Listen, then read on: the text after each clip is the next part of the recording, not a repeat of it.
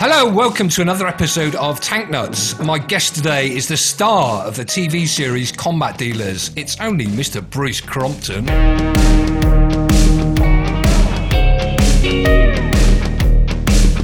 Hello, Bruce. How you doing, mate? Good afternoon. How the devil are we? All right? Yeah, very well. Thank you. Very well. Firstly, Bruce, thank you so much for taking time out. I realise you're always an incredibly busy man. I don't know where you find the hours.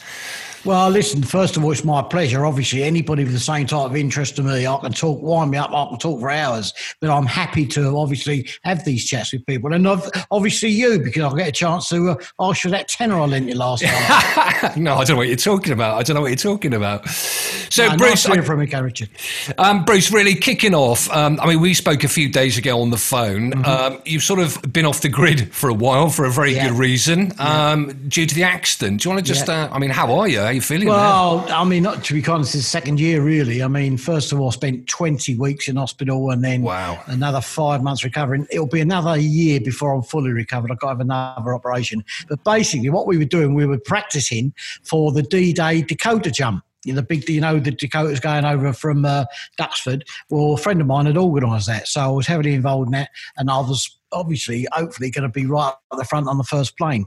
Well, we did a practice jump on an old SAS DZ in Holland. It was a French SAS right at the end of the war. And all going well, did a bit of a television interview beforehand, all the lads, my mates and everybody there as well, all either ex-military paratroopers or whatever, but off we go, lovely. I had bought a brand new American parachute, which I'd never used before. So I was looking forward to using it. Really, well talked about parachute. Up we go. There we go. Out, the sticks got mucked up a little bit. Anyway, out I come. And parachute, beautiful, beautiful. But as you probably know, when you come into the end, when you're about to land, you have to turn the parachute into the wind, slow you down a bit. But there was hardly any wind. And I saw exactly where I wanted to land. But just before that, there was a little clump of woods. And I thought, well, I'll easily miss that. Unfortunately, I turned into the wind and the parachute stopped. It actually stopped. Whoa. And instead of gliding forward where I thought I was going to do, I just came straight down. And unfortunately, it took me into a clump of trees, quite tall trees. But the worst thing about it was I got my ankle had got caught in a branch, and so it turned me upside down, and I had to get my reserve off. I could hardly breathe because I was upside down, and it was getting worse and worse, till virtually I was hanging upside down, and it felt like I was ripping my leg off. Right, so. Everybody saying, don't move. It was it's an argument between 35 and 40 foot, but it's high enough it was. But anyway, I couldn't hand it because I thought my leg was going to break. Tried to kick out and I fell the full length head first, unfortunately, to the ground. Whoa. And I've got to be honest here, nice to see you again here, Richard, but I shouldn't be here. I'm very, very lucky. I had horrendous injuries, internal injuries, and I'm very, very lucky to be here. It was nobody's fault, nobody to blame. It was just one of those freak accidents. I'm quite experienced, and I just caught these trees. And normally you'd be able to hang in the harness, but it turned me upside down.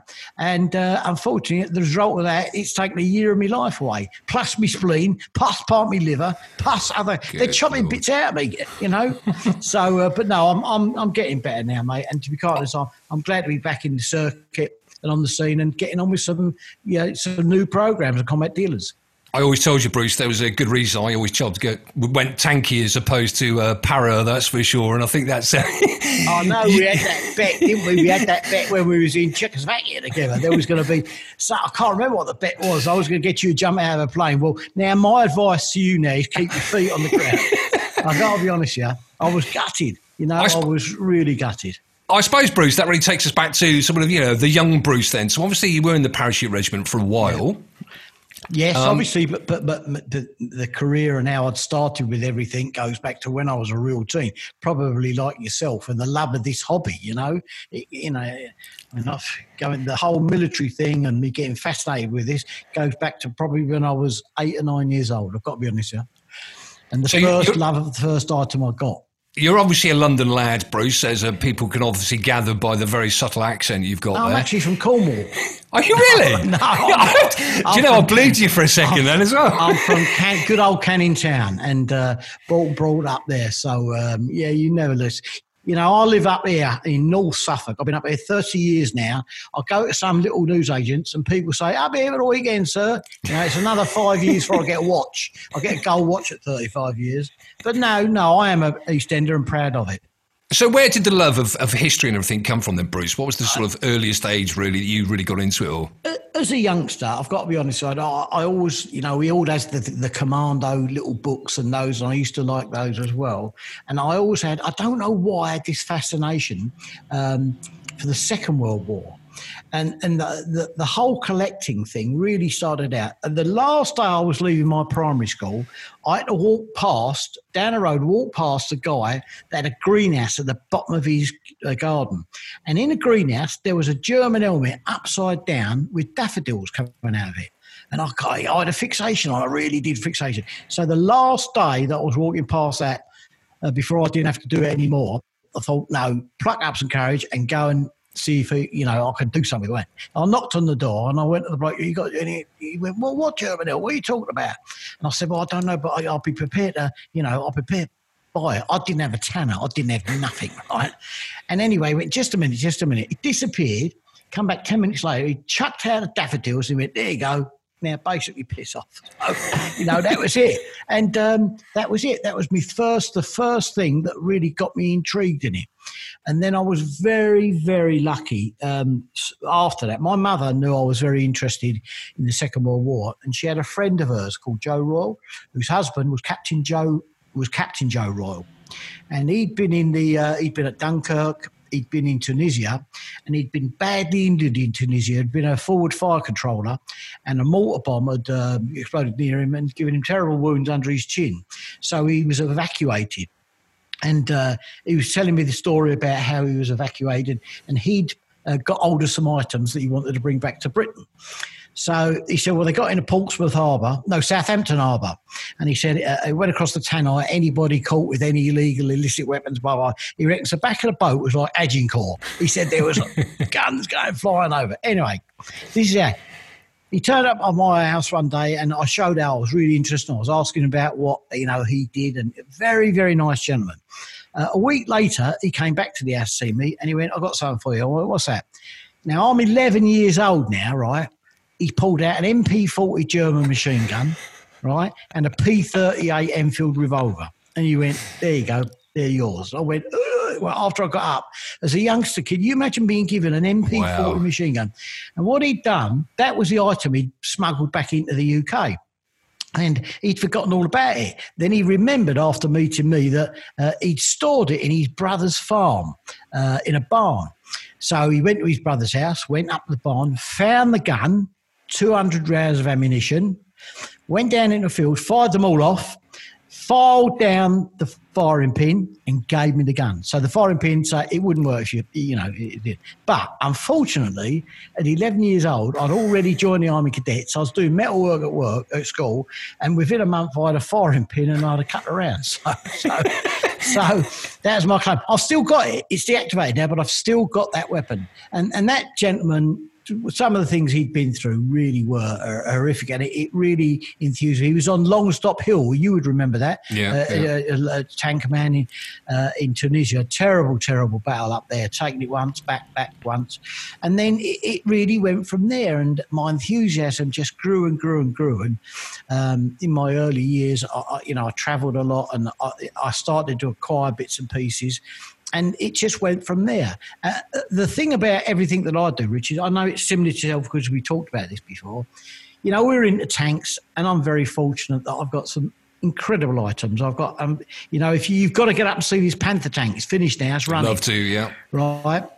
It's like brand new. But what fascinates me is the story behind it. And because of combat dealers, we have a very big following. And a lot of people ask, how can I get into this now? And what should I do and all that? The most important thing is the story behind it. It's not about the tank that's worth millions of this, and it's not whatever. It's about that little badge that guy kept and what he'd been through.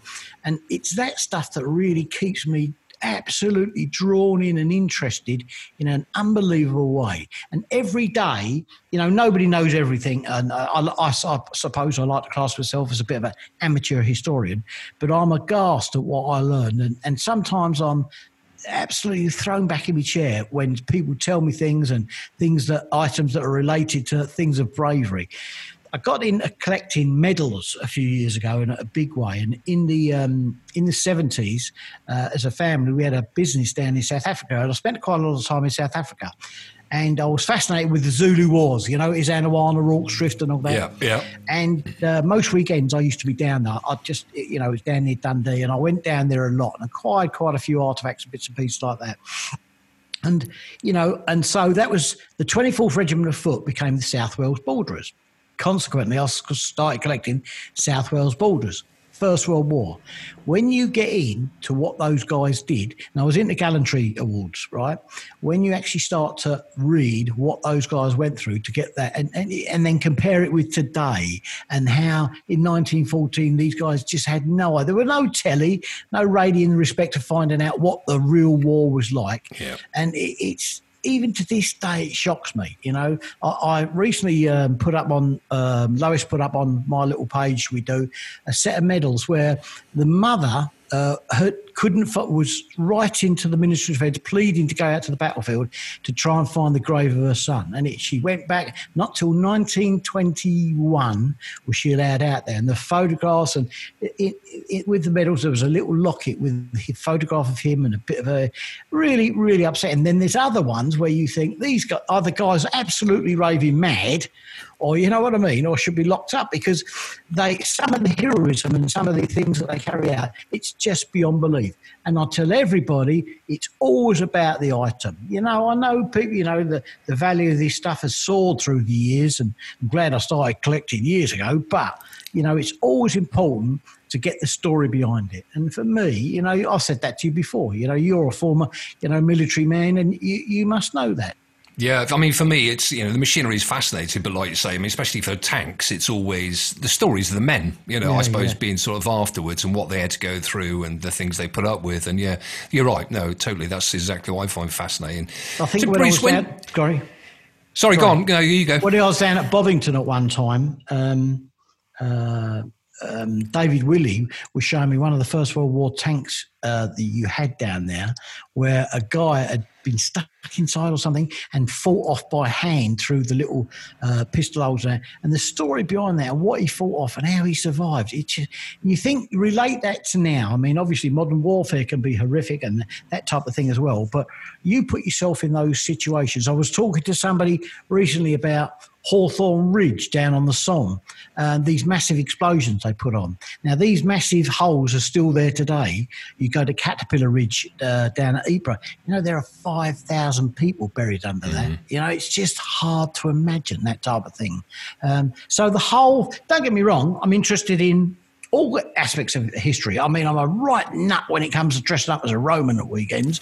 I'm into British Roman. I didn't know that. I didn't know you were into Romans. No. I'm really into British Roman history. Fascinated, the Celts, and a lot of that side of stuff. And then maybe I'll switch. As I told you, I'm very interested in the Anglo-Zulu Wars, the American Civil War. But honestly, the conflicts in this country at the moment, the big thing is Richard III. I'm just mad about Richard III. Was he a good king? Wasn't he a good bad king? Or whatever. And hopefully at one point I'll bring it to the TV at one point. But at the moment, we're just waiting to be able to start with Combat Dealers again now, with a big bang, with hopefully what's in some of the episodes, and hopefully you'll be watching. So, Combat Dealers, Bruce, I mean, how did that all come about then? I mean, did you just suddenly wake up one day and think, do you know what, I'm going to make a TV series? Or Right. Again, listen, somewhere along the lines, right, I must be struck with a bit of luck, because I've done a few weird things in my life, been very fortunate with other things. Anyway, I get a phone call one day from a guy called Stephen Green, and he was one of the owners of a company called WAG TV. Now, National Geographical had approached them about doing a pilot for people that restore military vehicles. So what they did was they got onto the two magazines at the time. One was Military Machine and one was Classic Military Vehicle. You remember the two? There were two, weren't there? Anyway, so they spoke to them, and we do a lot of restoration here and do my own stuff up and then go to shows and bits and pieces like that. Military Machine said, well, you got to go and see this guy, because I've done loads of front covers for them. And then they gave them some others. They gave them 4 others to go and see. So they said, look, can I come up and talk to you about doing a pilot run? I went, no, I ain't got the time for that. Spend most of my time in London and blah, blah, blah. Look, please, can we come up? So, all right, they come up today. Well, they turned up with a TV crew, right? You know what I mean? They didn't give me time to get, Portland cement in for makeup for me and nothing like that, right? And right took me on the ball, they did. So we had a nice day, chatting around in it, and then did a few scenes and all that, and I didn't think anything had come with it. Then they phoned me back and they said, look, let me tell you what's happened. First of all, this has gone to Discovery, not National Geographical, and they want to do the show. They want to do a series now, but nothing with anybody else, only about you, right? Because I channeled the workshops and all that, and I went, oh, you're joking, I know. So I said, well, look, we've got to have a think about it. And I sat down that night, spoke with the family, I said, look, it'd be a bit of fun, and they promised me, because I did say to them, as long as it's fun, it's that for me was and it's done properly. So we sat down with the family and Lois, Max, Sue, and everybody, and we talked about it, and we said, well, come on, let's have a go with it. Well, if I'd have known what I was getting into then, you wouldn't be sitting here talking to me now. No, that's not true. In all fairness, we did the first series, and it was really suck it and see.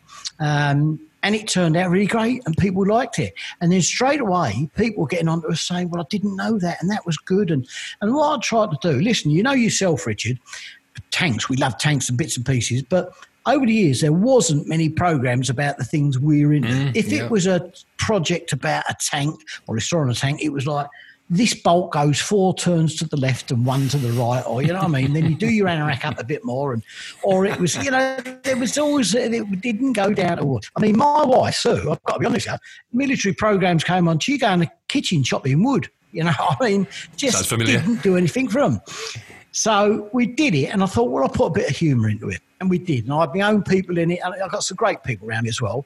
And what came out was really good. We did it respectfully, historically correct. We had a bit of fun doing it, and people liked it.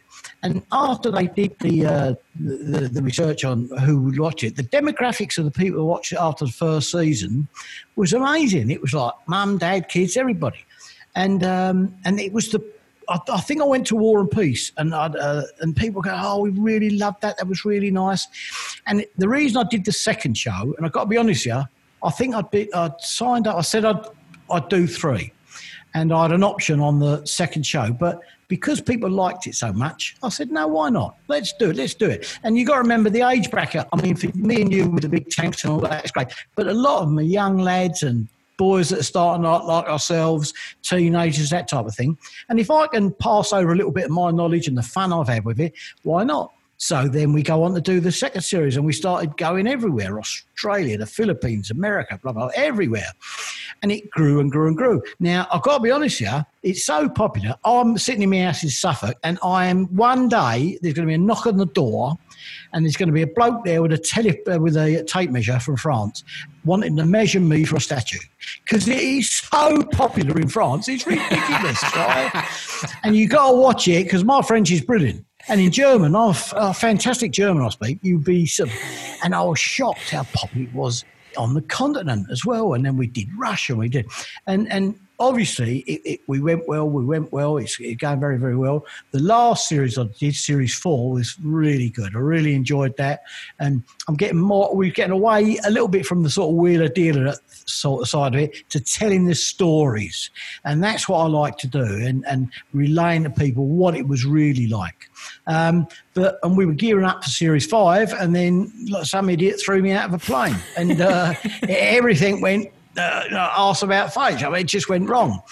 We did a bit of filming last year when I started to get better towards the end of the year, but I just weren't getting right. So what they did was, obviously, we did a VE Day special. We got that in. But then, unfortunately, I weren't getting right. They had to go and take me in hospital in December and take my spleen out and other bits and pieces. So we're starting again second week in June. We're starting, I won't spoil the plot. We've got some really good stuff coming through. And I always try to make the series that we make better than the last. And then I do read the comments that people, yourself, Peter, a lot of people write to you and ask you about this. And, I'm not saying I know everything, but I'm quite knowledgeable about the things I'm interested in. I mean, outside the restoration we're doing, I really love to restore small items and get the boys to and look into the history of it. And one of the maddest ones was, and this shocked me, when I started getting into buying Coca-Cola bottles, 1944 ones. You could buy loads of them at War and Peace. That was great. Looked good in the vehicles and that. But then I started buying the German ones from Stalingrad. Coca-Cola bottles. Started reading into the history of that. Fascinating. Then we'd find something else. And all things I didn't know. And it's like somebody giving you a pill of knowledge, and I like to share it. I really, really do. I mean, as I say, would I start out doing the TV? No. You know yourself. I mean, I don't think any television or anything like that is that financially rewarding. I mean, I'm very, very fortunate because of a successful business and I've made my money doing something else. So I've got the ability to be able to do these shows, but really enjoy it, share it with other people, and hopefully in the not too distant future, be able to allow people to come up and see what we've got up here as well. Oh, that'd be fantastic. With a series of open days and things we're trying to do as well. But there's a lot going on. There's a lot of things I've been asked to do. But listen, I've hit 63 now, you know what I mean? I know you're about to say you never believe me because I'm so good looking, but obviously, but I've got to be, because I ain't the all action man now. I thought I was. That last, forget it. I can't talk about it. There's photographs of me in this tree and there's a video of me falling out of it. Some clever ass Norwegian paratrooper took it, and I see it makes me blood curdle. But I don't know. As long as I can carry on doing it in this way, and repeat to people what I've found interesting all my life, and I don't want to sound all wishy-washy and all that as well. There's certain things I have strong feelings about kids should be taught in school. A lot to do with the Second World War, and that's why the VE Day was very important, although we had the shutdown and all that type of things. And because the young kids of today have no idea what people went through in that Second World War, with what the Russians went through with the concentration camps and all that. And so it's important to me, if I've got a platform, be able to get that across in a story that people, not gruesome or whatever, but they can understand and get interested in, I'll carry on doing it. Or as long as they want me for, I don't, they might not want me anymore. But, it's probably because my looks are fading. Maybe I don't know. But I'll carry on, Richard, because I enjoy it. I mean, many a time I've seen you down, you have an absolute flair for it. You love it. I've seen what you do when you do your tank. You get in your tank, you can tell people, explain. You're doing that from experience. But I can tell you're doing it with a bit of passion as well. Am I right? And I think that comes across in combat dealers, Bruce. I mean, it's why I love it. Like you say, I mean, there are hordes and hordes of programs about the intricacies of tanks and machinery and history and everything. But yours comes across as somebody who's genuinely passionate about it, and I think that really comes across. And I think that's why people love it so much. Funny you should say, like a bad comparison, but Top Gear. I mean, my other half would never have watched any car program, but she absolutely loves Top Gear purely because it's it's not all about the cars and everything. It's also about the people and the adventures and everything else. So it's fantastic. The thing is with our combat dealers, I mean, for me though, obviously we've done a lot of overs. There's so many stories I'd like to do, Richard. I mean, they're deep in my heart. Anybody that fought and potentially gave up their lives during the Second World War in this country or whatever, but there are other people that did the same but didn't quite get the same coverage or the same gratitude as other. I'm talking about people that the Burma veterans and some of the guys in Italy and all that, and not that everybody that did what they had to do, they did it, but I'd just like to focus in the future on maybe some of those stories a little bit more as well. I thought the Chindits. I'm really interested in the Chindits. As it said, I did a small article about the Chindits for within our company. We had up in Manchester, we had a guy whose dad was a Chindit and he died, and we wanted to put it. We've got our own online sort of company magazine. So I did a history about the Chindits, and I'd always been very interested in Mad Mike Calvert because of he became the commander of the 1st SS, and him and Paddy Mayne all there. But the more I started reading in the Chindits and their first big raid, unbelievable. If you ask people to do what they did today, they say you're barking mad. You are barking mad. And there's some other stuff I'd like to try and focus on a little bit more as well.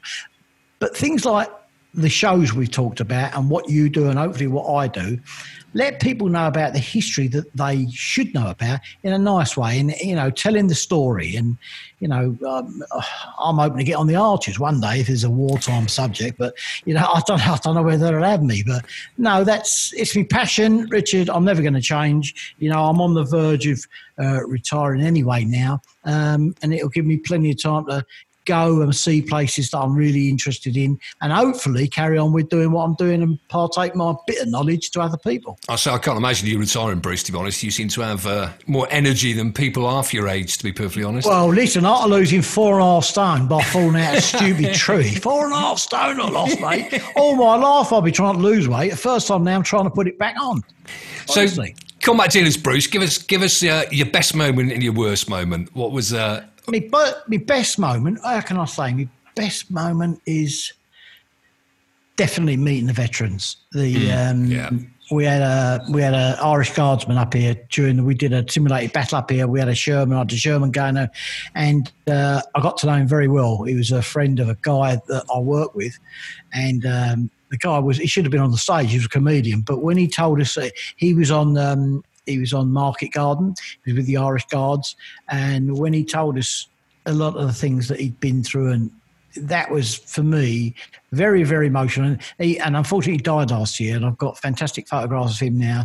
And for me, meeting those people is the best thing ever for me. Honestly, I agree. No, I agree totally. You know, the worst thing is probably being in France and being served up something that looks like something at the bottom of a parrot's cage and being made to eat it on TV. So, you know, but, you know, look what I do for my country. I don't know. I must say, they should be give me a medal. I don't know about that. But no, I've enjoyed doing it, Richard. And, you know, obviously, let's be fair, you know, the cooperation we get from the Tank Museum and Richard and David and everybody down there. And for me, I've met a lot of people now, and we do. Over the last few years, we've been doing a lot of trips where we've had different army units up to come see us. Had me all mob up here a few times, right? Bunch they were. Right? But we've had up them doing a nice fish and chip lunch and all that. And the guys really, really do appreciate it, because what I tend to do with them, we get everything out and then I'll spread all the weapons and all the equipment out that them boys, their forefathers, would have used. They normally do it before they do these battlefield tours as well. And the PRA, Parachute Regiment Association, we've done a lot with them. I've done a lot with, obviously, I've actually done some school stuff. Finding the time to do it is always difficult, but I always insist on doing a bit of a talk myself. I normally split the boys up. We'll set 3 lots of people up doing it. And the other thing is all the stuff I've collected over years, and I've got a lot of stuff up here, I know where everything came from. Everything, you know. And I've got a photographic memory in that respect, and then knowing what it is. And I like to describe where this came from, where it came from. I was about to say some dodgy deal, but I don't want to say that. I mean, some dodgy place we was in, you know, as you well know, having been there with me before. So, you know, what I'm saying is I like to partake the history and all that, and I'll carry on doing it, mate. Yeah, you know, and I was going to say, just for those that aren't aware, I mean, Bruce has got this amazing collection. I mean, I remember you very kindly invited me up to your place one day and saw this. I mean, it's a proper museum. I mean, we're not talking a few... no, it is. It's a proper museum that you've got there. Yeah, well, we just, funny enough, unfortunately, when I was before the jump, I had a guy started here 2 months before building all the display cabinets for a new part of the museum. Of course, that's got stopped. He starts again next Monday to finish it off. And the idea was, because there were so many Combat Dealers fans, that we were going to have these open days, but everything's got put back a year and a half. But I'm still there. We'll be doing it, you know, and it's, again, all the items that are there, I know the history about, and I'll make sure it's written down, and I know my son and my daughter knows about it. Because one day, you know, listen, all of us are custodians for our collections. That's all we are. We're keepers of the collections. So one day, everything you've got precious to you will be moved on, right? You're not about all the things that I own will one day be moved on to somebody else. But it's important to me that I pass on the history and the enjoyment I've had out of finding that history, you know? And we've got tanks here that have been, you know, this Panther that we just finished now, we know that it was down in Falaise. We're close to finding out exactly what unit it was in. We know it had a round go through the front left left-hand track, tore the sprocket off as well, field repair on it, and it's doing that history. I've got the Hetzer tank we're redoing here, knocked out in Clockenburg in April 1945 by the Devonshires. I'm very close to so much, and it's doing that stuff. But one day, it'll be in somebody else's proud display. And I want to be able to pass that on. I mean, you know, as I say, I can't compete with the likes of Bovington. That's a commercial thing and a wonderful job they do down there as well. But my little bit, I hope people appreciate. That's all I can say. I hope they appreciate. As I say, it's TV is certainly not generated by wanting to be a millionaire, I can tell you. You can tell that by the type of sandwiches they served up every day. So what's the favourite in the collection, Bruce? Have you got a favourite, or has it changed yeah, constantly? There's no question about it. It's my Svinwagen. My Svinwagen was my first vehicle that I bought. In 1971, I was on holiday in Guernsey with my father and mother, and I was reading a book called... no, that was Monte Cassino. I'll tell you this. I was reading a book called The Massacre at Malmedy. There was a famous picture there of what was purported to be Jochen Piper at the crossroads, the Kaiser Barrett crossroads, his famous photograph with him in the Jeep. Well, it weren't him in the death, but I fell in love with that Svinwagen. And the one we got from, it came from down Le Mans, near Le Mans in France. And when we got it, the monks, it was in a monastery, the monks were still using it to go to the shops to get their groceries. And it was running, honestly. And for me, that's honestly my favourite vehicle. And, you know, the others are nice and great, you know, but sometimes you've got to take stock and think, I'm not being funny. Somebody said to me, a good friend of mine in Germany said to me recently, he said, well, Bruce, how can you enjoy them all? You've only got one arse. Right, so you can only sit on one at a time. You know, listen, I'm very, very happy with what I've been able to collect, restore over the years, and give pleasure to other people with. I'm probably slowing down a bit. I'm the museum we're trying to do here, there's certain areas I want to get finished working on a bunker section next with all the radio, everything, you know, I want to do that. And then we're doing a big airborne display with the original airborne parts. So I've got plenty to do yet, Richard. But I'm not on some sort of race with Bovington. That ain't never going to happen. Bovington have been great help to me over the years. And anybody listening to this, I can tell you, get yourself down there this summer when this is lifted. It's the best museum for tanks and warfare anywhere in the world, in my opinion. And I've been to them all, believe me, as you have. So restorations, Bruce, you talk about, and obviously I've been around a lot of these places, seen a lot of the collectors. I mean, it must be, I mean, what happens when you get to a point in a restoration where you just think, I can't get hold of this part? Or, I mean, do you actually make stuff from scratch? Or Right. Yeah, well, let me get, first of all, and I'll wind back here now. When we were, if I go back to the Hetzer tank got a very interesting history. During the war, it had an L-39 gun on it, okay? After the war, the Swiss bought them, and they put an L-40 gun on, a different gun. And they changed it a lot. So when we came to restore our Hetzer, I had to change a lot of, because I had an original gun, but I had to change all the winding gears, really, really complicated bits. Couldn't find them anywhere. So what did I do? I phoned David Willey, and I said, David, would there be a possibility to getting in your tank and taking out these gears, right, reproduce them and replace them? And straight away, David was kind enough to say yes. All right, I help with the charity stuff and I tried to raise money for them. But that's how I've overcome a lot of things. With other museums, also, then you tend to take something and say, can this be remade? You can. One of the other vehicles we're doing here now, we're doing another Pioneer 251. Now, on armoured vehicles, the German 251 armoured vehicles, the heavy armour work survives, but all the soft material, the wings, the side boxes, none of that ever survives, just doesn't survive. And so there are plenty of people that have got an original pattern and remade them. Fortunately, you can start with that. So if you want to finish something, you can put a repro one on, and then later on, a year later, you'll find an original. And that's the beauty about doing this as well. Many times I've come home, you know, from a fair on the continent, so I can't wait to open my boot. Look what I've got. And seeing that it fits straight in. But yes, we do have to make a lot of things. I mean, on the Panther here, we made all new torsion bars because they're a critical part. We made new rubber tyres for the wheels. So we do have to manufacture a lot of bits bits and pieces. But obviously then you've got to balance up the cost. It's not cheap doing these things. I've got to be honest. Oh, sure. It's really not cheap. And it's not. And I certainly don't do it because I want to sell these things off or whatever. I do it because I love the chase of finding the parts or getting something remade. So again, sometimes you can be lucky. You can have good days and bad days, especially when you've spent all your money and gone over on the continent, paid for a hotel for half a dozen people, and regretted how much you spent on beer the night before, and then you find you walk away with nothing. And other times you can go and find that you can't get it all in the boot of your car. So it's part of the fun and the passion. Not only that, as I say, visiting places as well. I mean, this stuff's getting hard to find. It really is getting hard to find now as well. But just go into those places. And then there's a few times I've been to places and we've been to shows or we've been to places where we're looking around. And I've had people say, Monsieur, you interested in me? Oh, yeah, follow me. Gone in a bar. There's a set of wheels on a track. And I mean, it's just such a thrill. It really is a thrill. That's Allied and, German stuff as well. So, because the Allied stuff, fortunately, it's a lot harder to get hold of because they supplied everybody after the war, certainly the Americans, and there are no end of spares. There are no end.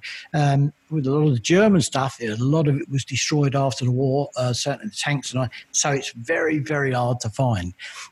In the 60s and the 80s, places like Russia and Poland were on a scrap drive, so stuff just got scrapped up that was left.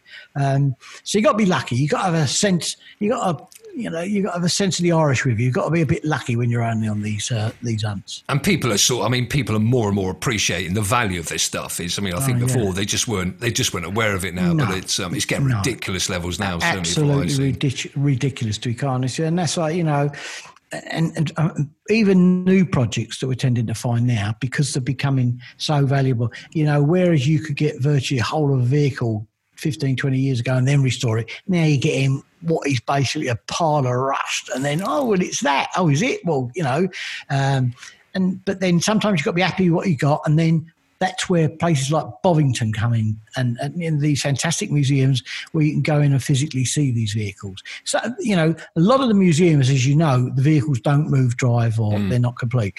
For me, finding original vehicles and then taking it back to life is a real pleasure.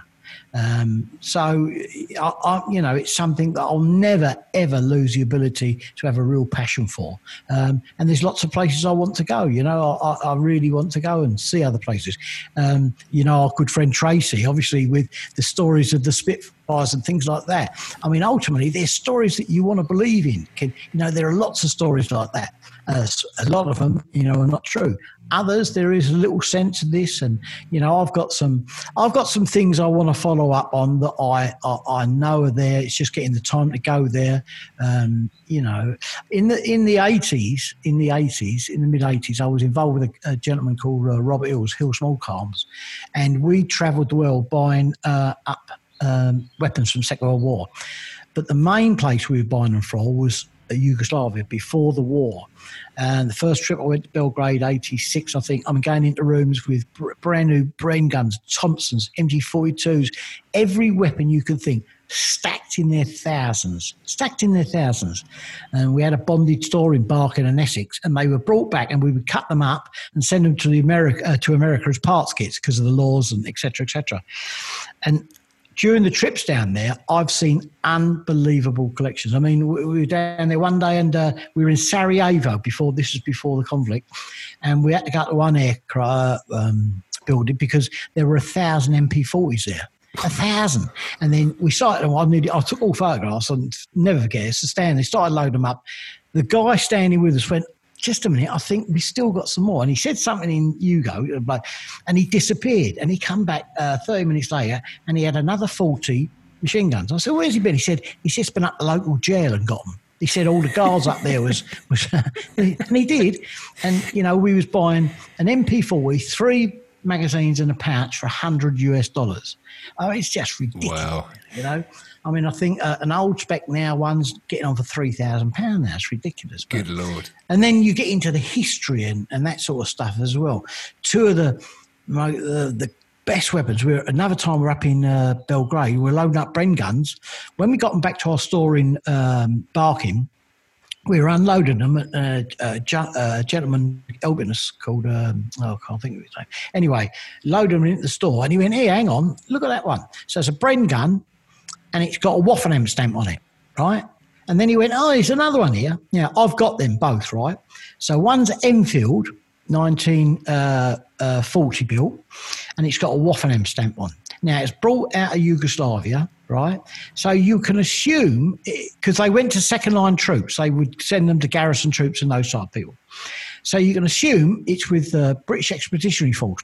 Probably work it out, whatever it could. Or some. So it's been captured, re-inspected by a German armourer, stamped to say it was okay. Great. Interesting. I've been up there today. It's Dunkirk Day, 80 years today, and it probably came there. But then the other one was the interesting one. Picked up another one, right? English, 1941, right? Okay, Waffen stamp. It had a bullet hole go right through where you put the magazine in, been beautifully repaired. Waffen stamp. Right, Canada.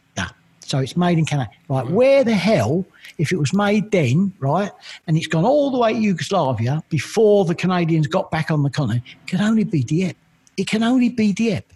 Now, it makes your mind start thinking about, and then you spend a couple of days researching Dieppe. And I found a series of photographs of them poor people and them poor guys on Dieppe, where they were collecting up all the weapons. There are Bren guns lined up on the beach and Lee Enfields, but must be 100 Bren guns. And thinking that this weapon, you think that the story has said it's been made in Canada, come over to England, trained, gone to possibly Dieppe, got captured, gone all the way down to Yugoslavia to fight, It's incredible. Great reading. Is there anything you'd steer away from as a collector? Are you? Is there certain things that you think, no, not really? Yeah, I'm obviously anything to do with what I call the dark side. These weirdos with concentration camp stuff and anything that's that's or political or no, that's not for me. It's really not for me. And I don't. Anything to do, people collect party stuff, Nazi party stuff, badges, uniforms. Fine, that you do what you want, but that's not me. I'm not into that sort of stuff.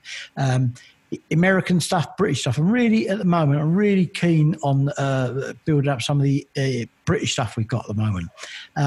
But that side, I wouldn't touch. I'm not into that stuff at all. Even if it was the most interesting thing you could ever see. Now, I can't say too. I'll say I was on the continent. Let's be careful what you say now, Bruce. A few years ago, and I'd sold a vehicle to an American, a silver bargain.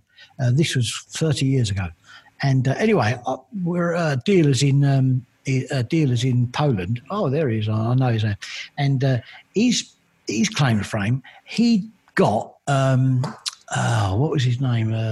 Mingler's overcoat, or Joseph Mingler's a white coat, and he was so proud of this thing. It was untrue. Now, that's no. Unfortunately, there's a line you don't cross. So, in my opinion. But Churchill's bath is fine, of course. Listen. The times I told you, listen. Churchill for me was the greatest Briton ever. Now he made some terrible mistakes through his career. He really, really did. But when we needed that man, and he believed in destiny, he believed in destiny and all through it, he could be a grumpy sod and all that. But when we needed him, he was a man of destiny. And he's the greatest Briton ever, in my opinion. But to my dying days, I'll never, ever forgive what this country did to him in 1945 when they threw him out, right? They threw the man that really kept... if he had been in charge, there were so many people within the government that wanted to have an alliance, a treaty, not so much an alliance, but certainly an agreement with Hitler, let him have free range in Europe, and they'd stay away from the Commonwealth, etc. We would have some people, and it was a growing majority of people, would have probably gone down that route. But that man stood fast, and we threw him out. It's, for me, unbelievable. And the problem was, after that, it certainly went a little bit up and down after that, and we called him back. We needed him back. But he'd lost it then, mate. He was an old man, and although he took the position, he knew the threat of Stalin before anybody, mate. And I think if we'd have voted him back in 1945, things could have been a lot different. Certainly a lot of lives would have been saved, in my opinion. But for me, the greatest Briton ever, after me. I like that castaway comment after me. Go on. Bruce, we've asked a few questions of the audience. I think, to be honest, you've answered a lot of them during this. But one of them there was, what would be your holy grail of restoration? So if you could choose anything at all, and you had, the time, the money, and could actually locate it, what would you love to do? It's I'm really into Hetzer tanks. I really, really am. The Hetzer that we've got, as I say, was knocked out in 1945. I know the full history of it, etc., etc. But towards the end of the war, they were working on a new Hetzer type, and it was called a Hetzer Star. And they actually manufactured some, and they took part in the Battle of Prague. And after the war, there were a few kicking about. They're completely different gun. Although it looked the same, it was a different gun. The recoil system was completely different. The suspension was different, and it had a Praga diesel engine in it. Now, to my mind, none have survived. Finding that and restoring that would be just incredible. I got the clutch plate for one, but that's about it. It's a start. It's called a Hetzer Star. Have a look at that. I mean, wow, okay. Yeah, and after the war, in some of the parades in Czechoslovakia. Oh, sorry. Czechoslovakia. What they did was they had them in the parades, and you see them, and although when you look closely, it's completely different. The recoil's taken up on the suspension. Really, really, in a way, unique piece of kit. And if they'd started producing them, as I say, with the diesel engine as well, because they'd started to change over there, whether it made a difference or not, I don't know. But for me, that would be the vehicle that I would love to find. I'd love to find that. We've also had a lot of people, and you sort of mentioned it before, your collection up there. Would you ever consider opening it? I know you do lots of special events and you're incredibly kind. Would you ever consider opening it to the public? Yes, I think certainly when I get to the stage where I'm going to fully retire, which is going to be quite shortly, we've got, where I live up here, we've got, this place is phenomenally dotted with American air bases from the war, and I support a lot, lots of museums up here. And these guys that run these museums put their own time in, and I support them a lot with bits and pieces, and I see what's involved in it. So certainly when I retire, because most of the guys that run these small museums, we'd look at possibly doing weekend openings or something like that. So we are talking about it, and there's a good possibility. Fortunately, my son Max is very, very keen to do that and get on board and share that with people. So watch this space. Oh, fantastic. So what about the future then, Bruce? I mean, hopefully you're not going to be putting on a parachute again in the near future. Sold it. So, it's just one of those things, we sold it. But I don't know. Being up here, spending more time at home with my wife and all that, although we've lived up here 30 years, I love where I live. I absolutely adore where I live. I love this country. And to be honest, we're planning to try and do a lot more sightseeing around things I've been putting off for years and years and years. We're not great people for sitting on beaches and things like that because we love our animals, our dogs. We've got 4 dogs up here. But again, certainly possibly, there's a few stories I want to try and follow. I've even talked about, on 2 occasions, doing 2 books, and maybe that might come out. I'm very, very interested in, there are some certain angles of the United Kingdom's history I'm interested in. It could be quite controversial if I do it, but, that's for the future. We'll see. Wow, that sounds interesting. Yeah. Bruce, thank you so much. I realise we're running short on time now.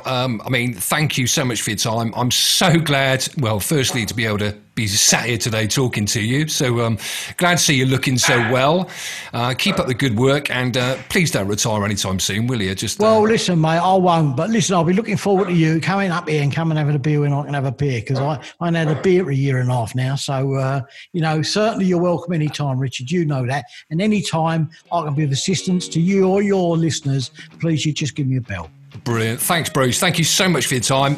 Bruce Crompton, everybody. Again, incredible man. Love listening to Bruce. Could sit down there all day and talk to him about nothing, really, about all and everything. That's it for us. Thanks ever so much for tuning in, and we'll see you next time for another episode of Tank Nuts.